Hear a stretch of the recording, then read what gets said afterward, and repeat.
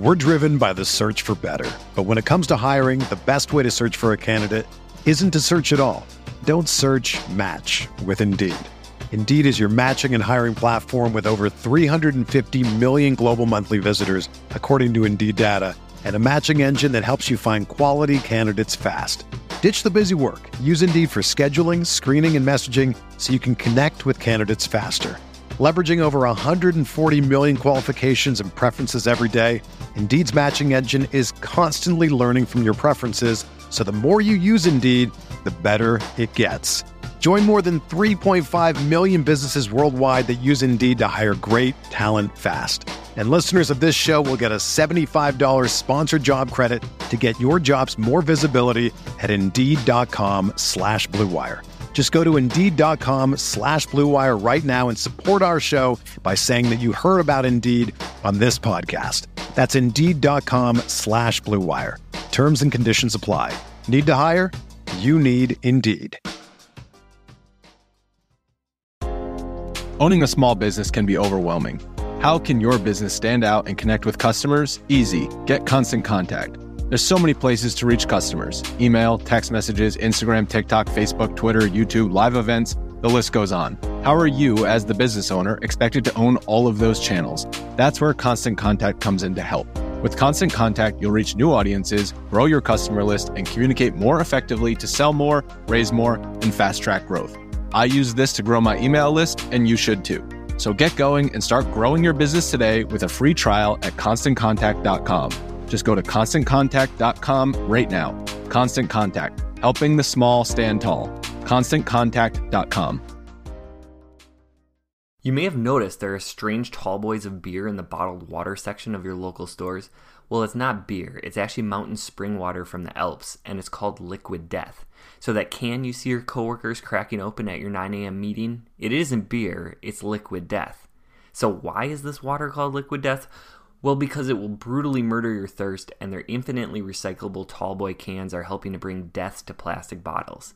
They also donate 10% of the profits from every can sold to help kill plastic pollution. Drinking water from a freezing cold can is actually way more refreshing than a bottle. Trust me. Plus, it is way better for the environment and the economy. They're still, they're sparkling, mango chainsaw, buried alive, and my personal favorite, severed lime. And they are now armed with 3 grams of agave nectar for even more brutal flavor. So I'm going to enjoy this can of lime, and you can go get Liquid Death at your local Target, Walmart, or 7-Eleven. Or you can find a Liquid Death retailer near you with their store locator tool at liquiddeath.com/packaday. That's liquiddeath.com/packaday.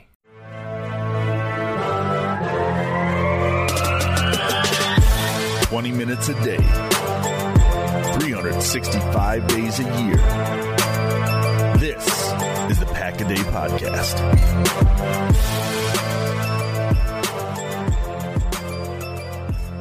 What's up, everybody? Welcome back to the Pack-A-Day Podcast. I'm your host, Andy Herman. You can follow me on Twitter at Andy Herman NFL. You can follow the podcast at Pack-A-Day Podcast. It is the Wednesday edition of the show, which usually does not mean Mike Wahle is joining us, but we had to make some adjustments this week, and thankfully Mike is super flexible. It's all the yoga that he does. Mike, thanks so much for joining me again. You can follow him on Twitter at MikeWallace68. Since we spoke last, unfortunately, there have been 2 Packer defeats at the hands of the Titans and the Eagles, 2 teams that punched the Packers right in the face. Packers showed a little bit of punch back this week against the Eagles, but it wasn't enough. Let me start by asking you, how are you doing, and how are you feeling about your Green Bay Packers? Andy, thanks for having me as always. I'm doing fine, thank you. I would say that I'm probably in a better state. My family's in a better state than the Green Bay Packers are right now. Very true. But I'll tell you what, they made it interesting this weekend versus a good Philly team. This isn't a moral victory league, or certainly probably not a moral victory podcast that you host, but we're trying to. This looked like a team that could compete against another good team, which, let's be honest, you haven't really seen for the last 2 months. I know they had the bright spot against the Cowboys, but then got beat up a little bit by the Titans. The more you watch this team, the more you just have to come to the conclusion that there's just not some pieces that need to be in place in order to be successful over the long term. And that could be, we could be talking about schematically coaching staff. We could be talking about personnel, but it's just not a good enough team to compete at the level that they're required to compete at. No, I think we saw that. And like you said, there's bad teams that are awful to watch, which Green Bay has unfortunately been a good part of this season. And then there's bad teams that at least are enjoyable to watch. And while it was very difficult to watch this defense give up 363 rushing yards against the Eagles, at least this was a fun, entertaining game. We got to see some Jordan Love. Christian Watson did some fantastic stuff. There were signs of life from this offense. Keyshawn Nixon's getting 40, 50-yard kick returns. At least this was a fun game to watch, and at times a fun team to watch, even if, like you mentioned, it's not a team that's ready to compete at the highest level. And it's a team that ultimately is going to have to learn a lot of lessons from this season going forward as they approach what's going to end up being an extremely important offseason in 2023. Yeah, and we asked this question on our show, Mon and I. Let me ask you this. After watching 3 games of Rudy Ford at safety and 2 games, and well, even 1 game with Nixon returning kicks, but 2 games really with him returning kicks. Can you create a scenario in your brain where this shouldn't have been the default go-to after week 2? It just this is kind of what I'm talking about. And then you come out, there's a much larger discussion about Joe Barry, and we don't see any problems at that position, coming from the head coach. But you go, well, this was 2 pretty significant upgrades that could have been done at any point during the season, and you chose not to. And the Nixon thing, I mean, good if you don't know anything about football and you're just watching him run, yep, you go, oh, I'd like to have him on the field more, please. Like this isn't very hard. I don't need to know anything about football to know that he should be on the field, because that man can run. He runs angry. He's smart. He's confident. Where has this been? I mean, he was half our offense. It's funny that you talked about it with Amon. I talked about it with Aaron Nagler on his show this week. There are far more things, or there are a few things as infuriating as a team not understanding the own talent on their football team, right? Because it's one thing if you don't have the guys. It's one thing if your scheme and your coaching isn't working, but it's another entirely. And the Amari Rodgers, Keyshawn Nixon example is just like the glaring, obvious example, right? You have had not just this season, but all of last season, all of training camp, all of mini camp, all of OTAs to see that Amari Rodgers, can't catch the punt. If he does catch the punt, he's a risk to fumble it. Even if he does catch the punt, doesn't fumble it, he has no upside as a returner to actually make people miss and get vertical and north and south up the field, and far too much east and west. There's no upside and there's extreme downside. And at the same time, you've got Keyshawn Nixon, who is very clearly dynamic with the ball in his hands. And listen, if you had concerns about him maybe catching punts, and that was an issue of why you didn't want to put him back at punt returner, like, okay, but the guy that you had out there already couldn't catch them. And clearly as a kick returner, he is way more dynamic. So to your point, the fact that they had this guy on the roster from very early in the offseason and before mini camps and OTAs even kicked off, and Keyshawn Nixon, and the choice was to go with an Amari Rodgers over him for as many weeks as that took, that's inexcusable. And then it took you until week 13 or week 12 to bench Darnell Savage, basically demote Darnell Savage. It looked like he was going to be the dime defensive back. They went from him being the starter in base to playing nickel to now being the dime defensive back and promoting Rudy Ford up. But again, that took you this far into the season when the season was basically already over to make that change. Rudy Ford's been my second best defender on this team. And the way that Kenny Clark's been playing as of late, I'm not so sure that he isn't the top defender right now on this team. And even if, like, as far as demeanor, exactly, like, yeah, even if he's not the most talented guy, like, the guy plays fast, like, he's aggressive, he's making things happen, he's ripping the ball out so Quay Walker can get a return. Like, you just need those guys in defense. I thought Keyshawn Nixon, not even including the kick return, had a really nice day as a slot corner as well, and was one of the only guys on the field that was consistently tackling. Like, you just need those guys on your defense. And yeah, I'm totally with you. Yeah, it's tough to I think that part of the sport is the most difficult, because you obviously have to. You'd be a fool not to start debating whether or not that was a business move or that was a football move, and how many of those are being made, and what else is out there, not only from a player standpoint, but what else are we not doing that we could be doing because we're either too pig-headed or bull-headed, whatever the term is you want to look, or we're just afraid to hurt somebody's feelings and we're not making the business decision that we need to be making.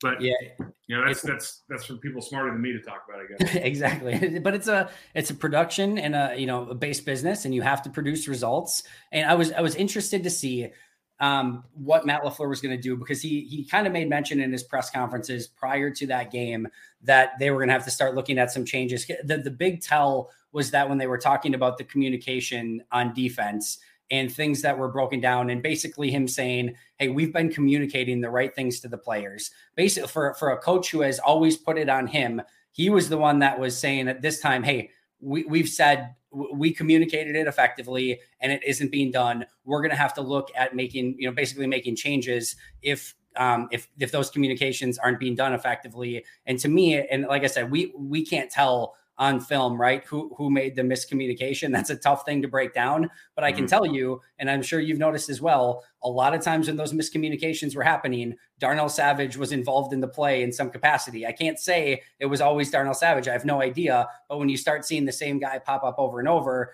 you're like, all right, there's probably smoke and fire to this. And it was him that they ultimately decide to demote and play Rudy Ford more, play Keyshawn Nixon more. And then on the offensive side of the ball, the other player that to me that screamed, all right, you have to go in a different direction, was Sammy Watkins. Sammy Watkins played a total of 4 snaps, which to me, quite frankly, was probably 4 still too many. I would like to see Samori Toure, somebody else, get those 4 snaps, but a clear demotion for him, and he got 0 targets in that game. So 2 players who in a production, results-oriented business had not put up the results. Finally, in week 12, we saw get that demotion and not play quite as much.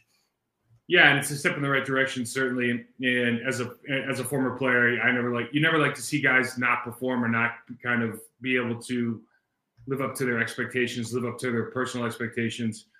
It's always really interesting to me, and this is the hard part about team sports, because there's certainly, when you look at coaching staffs, and I'm not talking about just about Matt LaFleur's, but you talk about anybody in the league, the loyalty from head coach goes directly to coaching staff. They might talk about loyalty to the team and how everybody's one unit, but the loyalty goes to the coaching staff. And so it's always extremely interesting to me when you look at a guy like Darnell Savage, when you look at a guy like Amari Rodgers or even Sammy Watkins.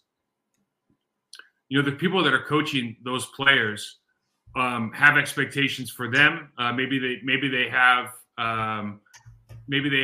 quotas that they have to meet as far as plays or the types of plays, the number of plays, but there's a mandate that has been given out for Sammy Watkins this year, for example. And if the person in that room can't get the job done, it's what's always interesting, just being on that side of the business before, is, being able to go out and say to the head coach, like, this person cannot handle the workload, or I am not capable. I mean, I had to say this to a coach about a guy one time, like, given the amount of time that, given where he's at, given what your expectations are of him, and given the time you're giving us to speak with him, to work with him, I'm not capable of installing an entire playbook in 3 days, whatever it is. Like, we need to cut down his stuff and make sure he's better at it. And there's always a disconnect, I think, between what the expectations are, what the reality is, and then what we're willing to say in that meeting room to not hurt people's feelings. And that's where I think it looks like this Green Bay Packers team is creeping towards, but they need to get there pretty fast. Yeah, I agree. And I think it's been overblown for a while to some extent, of the structure in Green Bay, where it's Mark Murphy and then he's got Brian Gutekunst and Matt LaFleur and Russ Ball all reporting up to him. But I do also wonder if some of those disconnects of, like, an Amari Rodgers or, a Darnell Savage, is there pressure from the GM to keep his 3rd round pick on the field? Is there pressure from Matt LaFleur? And we don't know. I'm clearly just speculating here. It could be nothing. It could be something, but sometimes you get competing interests of which players you want on the field. Usually it's GM has final say on the 53. Coach has say on who actually plays on game days. There can be disconnects there as well, but it's a team that hasn't seemed to always be functioning on the same page with, as you kind of mentioned at the forefront, of not having their most talented players on the field throughout the course of this season. Let me give you an example from another team that probably very well could apply here. So when I was on the coaching staff in Miami, and when I was a player in Green Bay, the same thing would happen at the player level. you had to sit in on game plan day. The scouts would come out. Remember, every coach on a staff watches at least 4 tapes, full tapes of their opponent. Okay. We got a pretty good idea what's going on, particularly the people that you have to work directly against. We would have to go into a meeting and listen to the personnel department talk about the quality of the athletes on the other team. So, like, for example, let's talk about defensive line. Right. And they would grade them out. Are they blue chips? Are they good starters? Are they elite? Are they average? Are they below average? They had, color coded and everything. And you'd sit there and you'd go, okay, well, I've watched 4 tapes on them. I know all their moves. I know all their tendencies. That what are you telling me? And what they were telling you is, this is the player that we would want to pick up.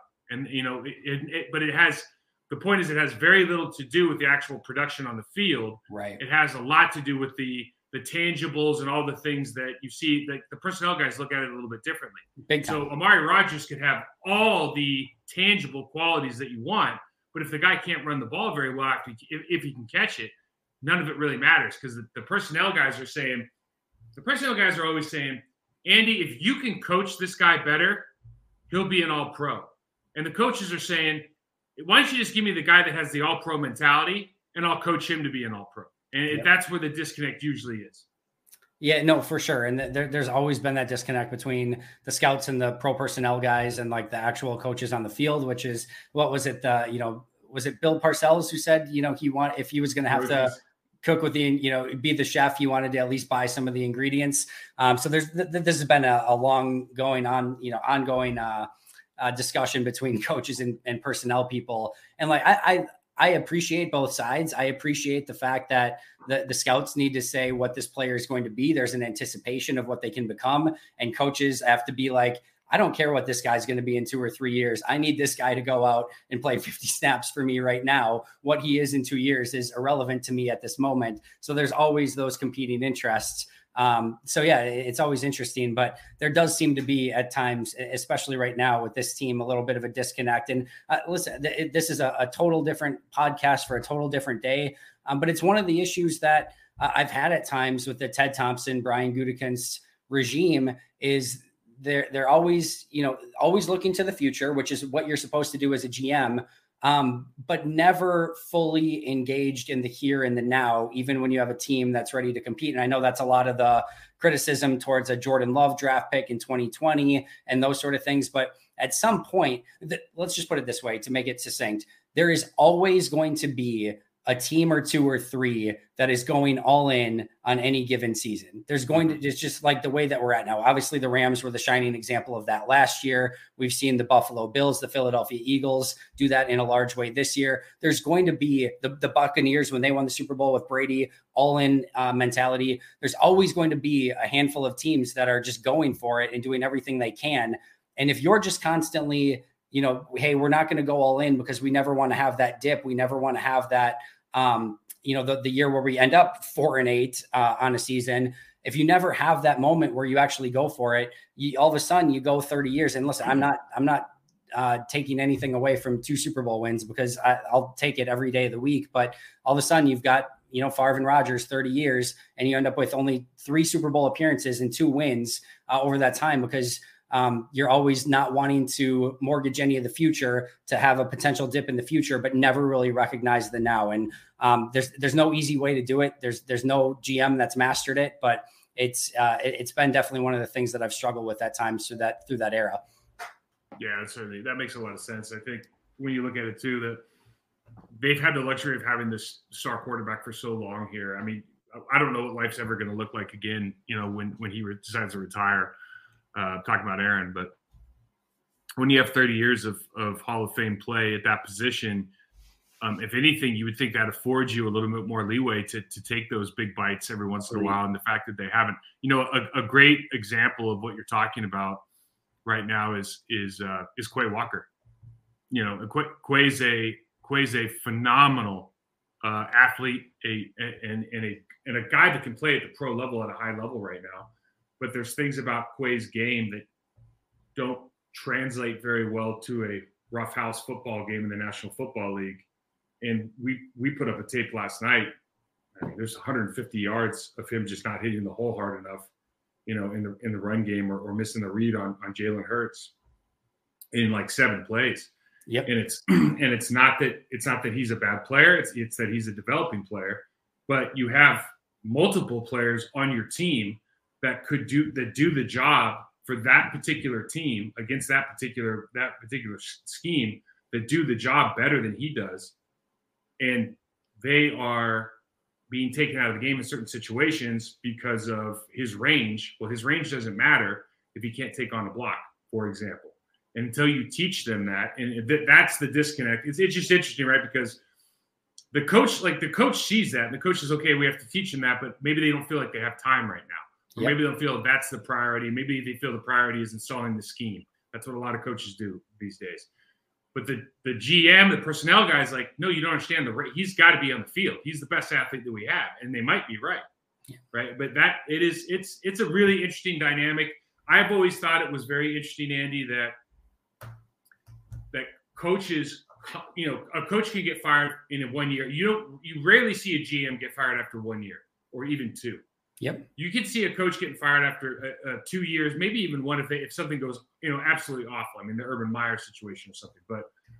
But coaches have such a short-term outlook on life because they know that it's a 3-year fire cycle or 3-year hiring cycle. That the part that we are missing collectively as the league, and you can see a little bit with this team, is you miss the development factor, and that's where we really want to talk about the disconnect. The disconnect is we see what they could be, we see what they are, and we're not bridging that gap because we feel like we have to win right now, or we have to insert that other piece right now. And it's tough. It's tough to watch. Let me tell you, as a former guy, it's tough to watch. It is tough to watch. One of the videos I did recently is it feels to me that we've reached a time, because the Packers are a draft and develop team, right? They draft, they want to develop these players. I don't know. I don't know if you can do that still in today's NFL with consistency. But as you mentioned, I think this coaching staff is a scheme-based coaching staff, and they're getting ready to game plan and scheme for the next game. I don't know that there's I don't know that we've seen a ton of development from these players in the Matt LaFleur era. And that just goes again to a disconnect of you have a draft and develop front office, but you've got a scheme and game plan coaching staff. And I was talking about this with Ben Fennell online a little bit as well, of like, it's like if you have got a couple Quay Walkers on your team, right? Like you can probably get away with that, and that can be okay. Yeah. But this team has a lot of Quay Walkers, meaning that you've got a lot of guys that from week to week or from play to play can look really freaking good, but also just show that they need so much refinement and so much work. I'm talking about the John Runyon Jr.'s, the Josh Myers, the Eric Stokes, the Quay Walkers, the Kingsley Enagbare, the TJ Slaytons. Like we could go on and on. Darnell Savage. Right. There's so many of those guys. Darnell Savage, great point. Like there's so many of those guys on this team that from play to play, I don't know if I'm going to get an A. I don't know if I'm going to get an F, and I don't know if I'm going to get anything in between. And that sometimes is like the toughest thing, because like we've talked about Myers, right? We could put a cut up of Josh Myers on almost any given game. And if you gave me the right 5 plays, I'd be like, man, that guy looks like he can, play on any given Sunday against any defensive lineman and potentially even dominate that game. And then there's another 5 plays that if you pick the wrong 5 plays, you'd be like, dude, is this guy an NFL player? And the fact that you don't know what you're going to get on a down by down basis from some of these guys. And again, if it's going to be an A or an F, 1 or 2, 3 of those guys spread out between offense, defense, special teams, by all means, you can get around some of that if they've got the talent and you live with some of that. But this is a team that has so many of those guys that it makes it tough to show consistency on a down in and down out basis when it's a sport that you need all 11 guys to be on the same page, doing the same thing. And if just one guy screws something up, all 10 other guys could have everything perfect. And if one guy screws that up, the whole play is a goner. And you've got too many of those guys that have that one play at different times throughout the game. And like collectively you go through it and you're like, yeah, some of these guys aren't grading all that bad, but it's like every play, one of the guys is having their bad play. And all of a sudden you've got 30 plays on offense that are messed up because one guy each screwed up 3 times. Let's be real. The way this season is going, it would not be super shocking to see any Packers fan cracking open a can of beer at 9 a.m. on any given morning. It's been a long year. But while it would be understandable, it's probably not actually a can of beer. It's probably an ice-cold, refreshing can of Liquid Death, a new mountain spring water from the Alps. Why is this delicious water called Liquid Death, you ask? Well, because it will brutally murder your thirst, and their infinitely recyclable tallboy cans are helping to bring death to plastic bottles. They also donate 10% of the profits from every can sold to help kill plastic pollution. Friends, Liquid Death tastes incredible, and I can give you that endorsement based on my own experience. I'm not a huge sparkling water guy, but I'm telling you, the lime Liquid Death is beyond for real and will have you rushing back out to the store for more. Add in the fact that it's a win for the environment and it looks funny when your kids are drinking tallboys while watching the game, and you basically have a perfect product. So go get your own Liquid Death at your local Woodman's, 7-Eleven, Roundy's, or Hy-Vee, or find a Liquid Death retailer near you with their store locator tool at liquiddeath.com/packaday. That's liquiddeath.com/packaday. We're driven by the search for better. But when it comes to hiring, the best way to search for a candidate isn't to search at all. Don't search, match with Indeed. Indeed is your matching and hiring platform with over 350 million global monthly visitors, according to Indeed data, and a matching engine that helps you find quality candidates fast. Ditch the busy work. Use Indeed for scheduling, screening, and messaging so you can connect with candidates faster. Leveraging over 140 million qualifications and preferences every day, Indeed's matching engine is constantly learning from your preferences, so the more you use Indeed, the better it gets. Join more than 3.5 million businesses worldwide that use Indeed to hire great talent fast. And listeners of this show will get a $75 sponsored job credit to get your jobs more visibility at Indeed.com/Blue Wire. Just go to Indeed.com/Blue Wire right now and support our show by saying that you heard about Indeed on this podcast. That's Indeed.com/Blue Wire. Terms and conditions apply. Need to hire? You need Indeed. Whether you're a world-class athlete or a podcaster like me, we all understand the importance of mental and physical well-being and proper recovery for top-notch performance. That's why I'm excited that Unified Healing is sponsoring this podcast. Unified Healing is a new and super innovative global network of wellness centers powered by Energy Enhancement System, or EE System. If you haven't heard of the EE System, you'll want to listen up. This technology promotes wellness, deep relaxation, purification, and rejuvenation. At hundreds of locations across the globe, access to a center is easy and affordable. Interested in experiencing the EE System technology for yourself? Go to unifiedhealing.com/Blue Wire to learn more and find a center near you. That's UNIFYDhealing.com/Blue Wire. No material or testimonials on the Unified Healing website are intended to be viewed as medical advice or a substitute for professional medical advice, diagnosis, or treatment. Always seek the advice of your physician or other qualified healthcare provider with any questions you may have regarding a medical condition or treatment and before undertaking a new healthcare regimen, including EE System. Yeah, there's a great a soccer coach told me one time that the best thing you could hope for is obviously consistency, but he measured it like on a scale of 1 to 10. The expectation for a pro is that you should be somewhere between a 6 and a 9 every single game. Yeah, you're probably never going to be a 10. On the best day, you'll probably be a 9, but you can never be lower than a 6. If you're lower than a 6, you don't belong in that league. Yeah, and that's kind of where once you get to a certain point, I think as a player that you go, I'm never lower than a 6, then you kind of feel like, okay, I have the confidence to go out there and produce every day. But I completely agree with everything you just said. This is a draft and develop team historically. I do not think they spend a ton of time on development. And if you just want to point to, they do not win single blocks very often on the offensive line in the run game, and they do not tackle very well. And those are kind of the most basic things in the sport, and we don't do either of them very well, honestly. Well, we got off on a very fun tangent. I want to ask you a few different things, both about this game and kind of where this team is headed. I want to start by talking about the defensive side of the ball. We talked about 363 yards allowed, tackling one of the biggest issues, not getting off some of those blocks along the defensive line. Of course, the solution to all the problems is just fire the defensive coordinator, and that will solve obviously everything according to Twitter and all the fans online. I certainly am not here to necessarily defend Joe Barry. I don't think that this has necessarily been a stellar effort on his part. But I want to ask you, what does a coordinator change do? I don't know if you've gone through a coordinator change in season in your career. Okay. What does that actually do anything for the team?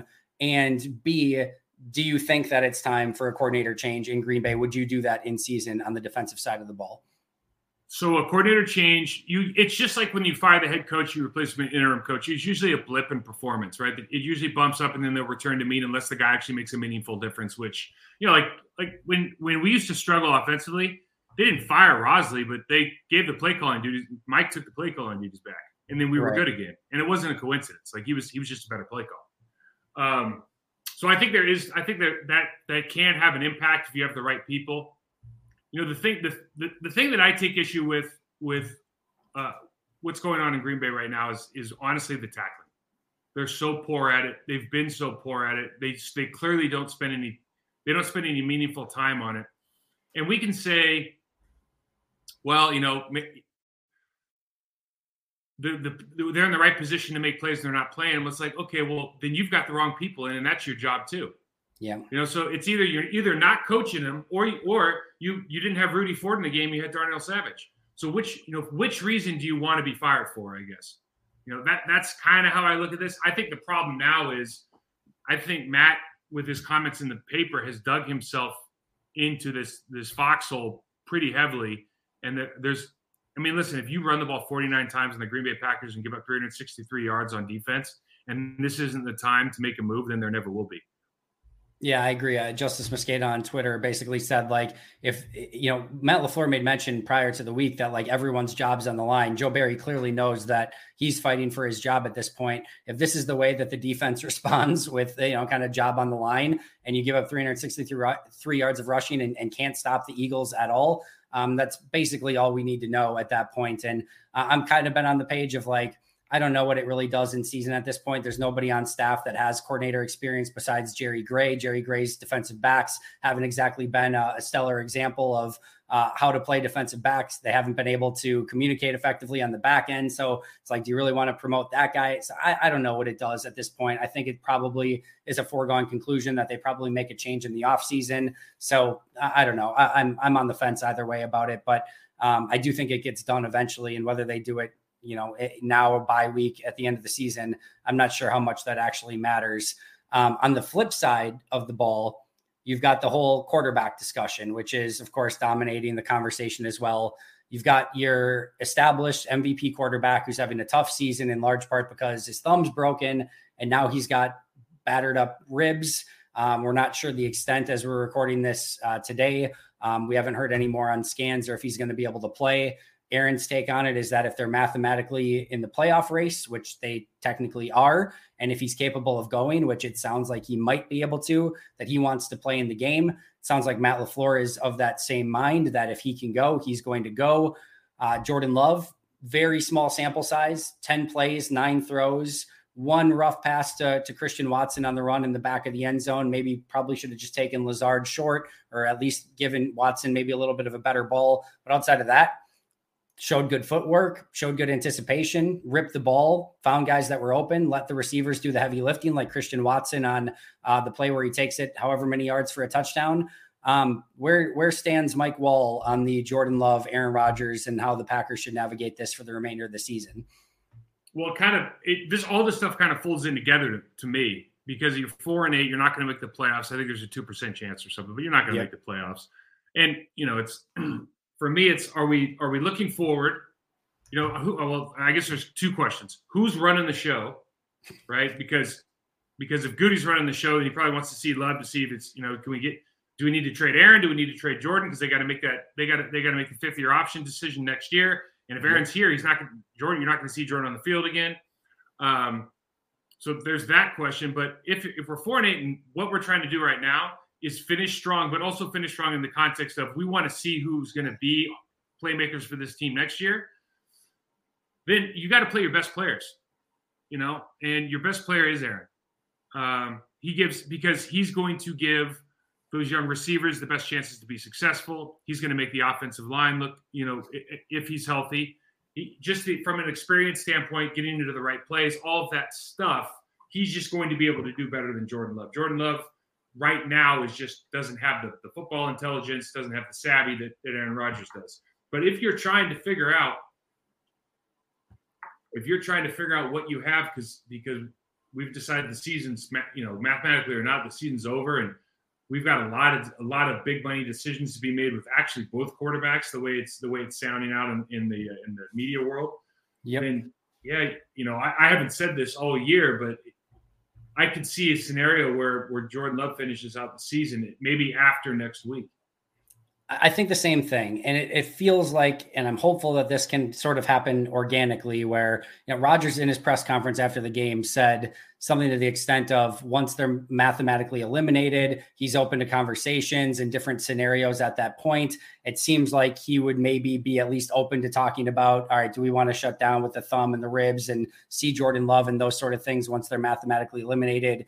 If he's open to that, and if he's able to play this week, it seems like he gets his game against the Bears. Then they have the bye week. The odds that they're still mathematically in it, even if they defeat the Bears after the next 2 weeks, are probably relatively slim at that point. And especially coming after a bye, you transition to Love, you shut down Rodgers, who has the injuries, probably put him on IR for the remainder of the year. Let Jordan Love get 4 games at that point, which should give everyone enough opportunity to evaluate where he is as a quarterback.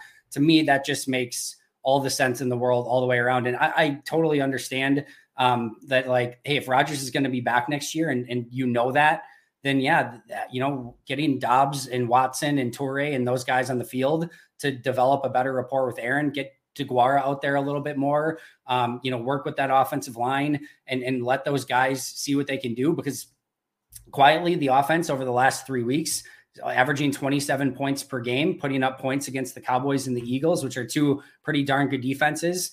For a team that's kind of falling apart, the offense has actually bizarrely shown some impressive signs of life these past few weeks. So I can understand wanting to get that consistency so that that's not something that you have to work on all of a sudden to start next year as well. But it just feels like there's a organic resolution to this with Rodgers, with the team probably being eliminated from the playoffs, Rodgers being beat up, and you wanting to kind of get an eye on Jordan Love for a few weeks. Yeah, and I think the big thing is, at least just been going through, I was not on the team when Brett went through all his drama with Green Bay, but I was kind of part of that story. And I think it's just so critical that they handle this correctly with Aaron, and they have this conversation now, before he gets to the media, before he goes on, Pat's show, and whatever, like, have the conversation now. Just get it. Let's have a plan now. You're 4-8. If you can play, we're going to play you after the bye week. Let's see if we're mathematically, but have a plan. And I just like all of this kind of this, the fact that they haven't addressed this, and maybe they already have a plan, but the fact that at this stage, that they don't kind of know exactly how this is going to play out, whether or not he's healthy or not healthy, Andy, is kind of what we're talking about with everything with this team. This feels like something that has to be right. They have to get this right. You do not want to go into another offseason with Aaron, talking about respect and wanting a bigger seat at the table. You just don't. You don't want it. You don't need it. It's not good for anybody. And the longer it goes on, the longer you don't have that conversation, the more opportunity for there is, like when you have space in the void, things will fill up that space, right? And the whispers and the rumors and everything all of a sudden starts filling that. And is there discontent and like all this, like just have the conversation, rip the Band-Aid, get it over with, put your plan, get your plan set moving forward. Like you said, maybe they've done this, maybe they haven't. Tough to say. They could be just all, keeping it all in house. But the sooner you can have that conversation, the better it probably is. All right, last thing before we get out of here, we have to rant, and I want you to be able to go off Elgton Jenkins as probably the block of the season for the Green Bay Packers. On the toss play to Aaron Jones, gets called for the holding. It was in my opinion, a picture perfect block. Could not have done that any better. A beautiful pancake, the stuff that offensive lineman dreams are made of. And of course, it gets called for a penalty on the play. Mike, the floor is yours. Your take on the Elgton Jenkins block that was but got taken away. I watched it again, end zone copy, and the thing that's amazing about, Elgin Jenkins, he's a very unique athlete, and there's some things that he does better than others, but he is a incredibly powerful human. He can really deliver power through those hips, and so he is trying to reach 97. What's the 97's name? Hargrave. Yeah, he's trying to reach Hargrave. And he actually has his outside hand free. He doesn't even touch him with his outside hand. And so what's amazing is and it's very rare that this happens, but he actually gets his inside hand into the padding armpit area, that's what everyone's aiming for. Yep. And he ends up getting it and able to, like, same foot, same shoulder, punch and extend that arm and literally flip him in the air. You see his feet flying. He lands on his back. And, that's one of those plays where if they score a touchdown, they go on to win. Even if they don't go on to win the game, that is on, like, Brian Baldinger's putting that on. Every single player or, guy in the league is out there. All of a sudden, Jenkins is back to being a hot commodity. Like, that one play could have changed his whole perspective for the season. Yep. And those guys make what is an absolutely awful call. And of the hundreds of awful calls that the referees make, that was pretty egregious. I'm happy at least that the Packers were still able to score a touchdown on that drive, because had that, caused them not to score a touchdown, that would have been even more frustrating. I think that was the Aaron Jones touchdown in the back of the end zone drive, if I remember correctly. But 2 plays later, man, like, just a beautifully blocked play all the way around. Jones gets the touchdown. It's a perfect execution play. And like you said, just a special play that most players can't make. And there's no hold in any way, shape, or form on that play. So to get called for it, certainly frustrating. I get you don't see Hargrave, getting thrown to the ground that often. And, you feel like something must be amiss and that he must have done something illegal. But just a truly special play. And we'll wrap it up. I actually thought Elgton Jenkins over the course of the last few weeks, not quite Pro Bowl caliber level Elgton Jenkins that we saw maybe prior to the injury, but showing much better signs than he did at tackle early in the year. Oh, certainly. Yeah.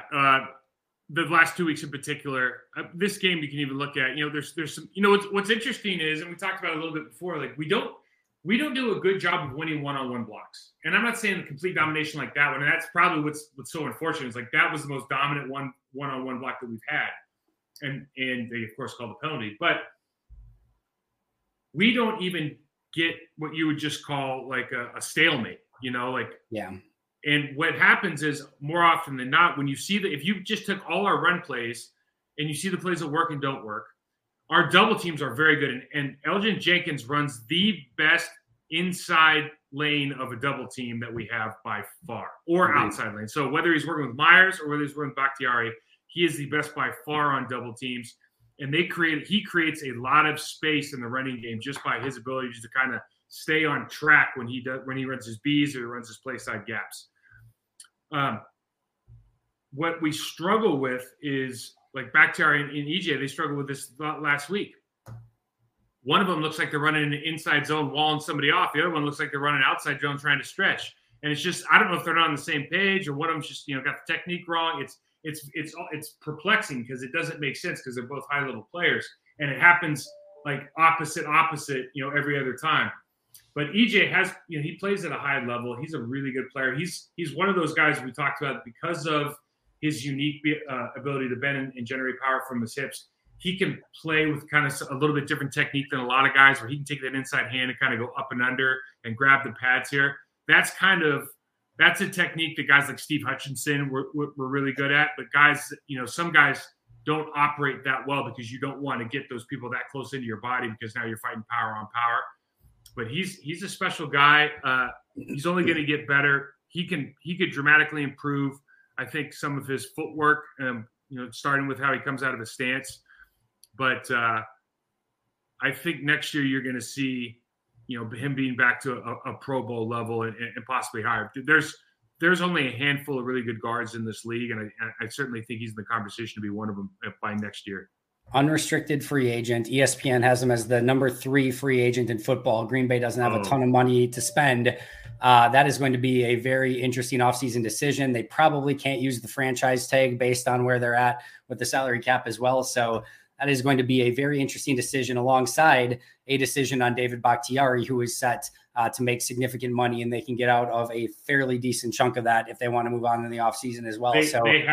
Andy, don't they have to keep him? I mean, he's as good as anybody in the league still. I know he's been hurt and this and that. I mean, I get it, but if you can say, can a statistician say that he's gonna get 14 games? It would be worth it. He's so good. I can't even begin to say like how far like above I have him like than any other offensive lineman on the team right now. He's just like since coming back, he's just I can't even, I was talking about this yesterday. The amount of times that he just engages with a defensive lineman and the defensive lineman's just dead on arrival. Like he can't do anything. But it's just cruise control. And Green Bay doesn't have anyone else that's even close to that, where they like, it's just Bakhtiari goes, does his thing, and it's just over, done with. You don't have to worry about it. It's set it, forget it. I missed watching him play over the last season and a half that he was missing, and watching him play again, even at like probably 80% of himself, probably at best, is still so much better than almost anyone else. And it's just crazy how talented and how skilled he is.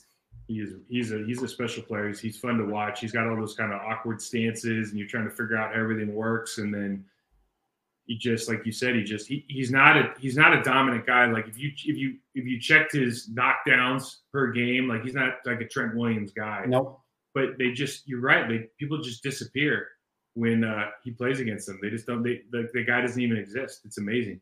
It's really, really fun to watch. We'll have that Bakhtiari contract discussion on another episode, because it's a really intriguing one, because the injuries mixed with the contract mixed with how well he's playing is just it's a perfect storm for like, what the heck are they going to do? I would love to see him on the team. Like he's one of my favorite, like I just said, he's one of my favorite players ever to watch, and he's still playing at an insanely high level. But the risk with a guy like that, who like one play away of like maybe never playing again, like it's just, I don't know. It's a really interesting decision. So we'll have to revisit that. Mike, where can we follow you on Twitter, and tell us about the On My Block podcast? Yeah, Mike Wahle 68 on Twitter. Amon and I do a show Mondays and Thursdays on my Block Packers podcast. I do a block party thing usually on Tuesdays or Wednesdays, where I'll break down a player or players in the league. Today I'm going to do the trench warfare stuff on both sides, offensive and defensive line, of this last Packers-Eagles game. So that should be interesting. And you can check that out on YouTube /Process2Perform. Awesome. Everyone, make sure to check that out. Mike does a phenomenal job breaking down everything. So again, you can follow him on Twitter at Mike Wahle 68. You can follow the podcast at Pack-A-Day Podcast. You can follow me at Andy Herman NFL. That does it for us today. Mike will be back next week. We'll, of course, have you covered 365 days a year right here on the podcast. But until next time, and as always, go Pack Go.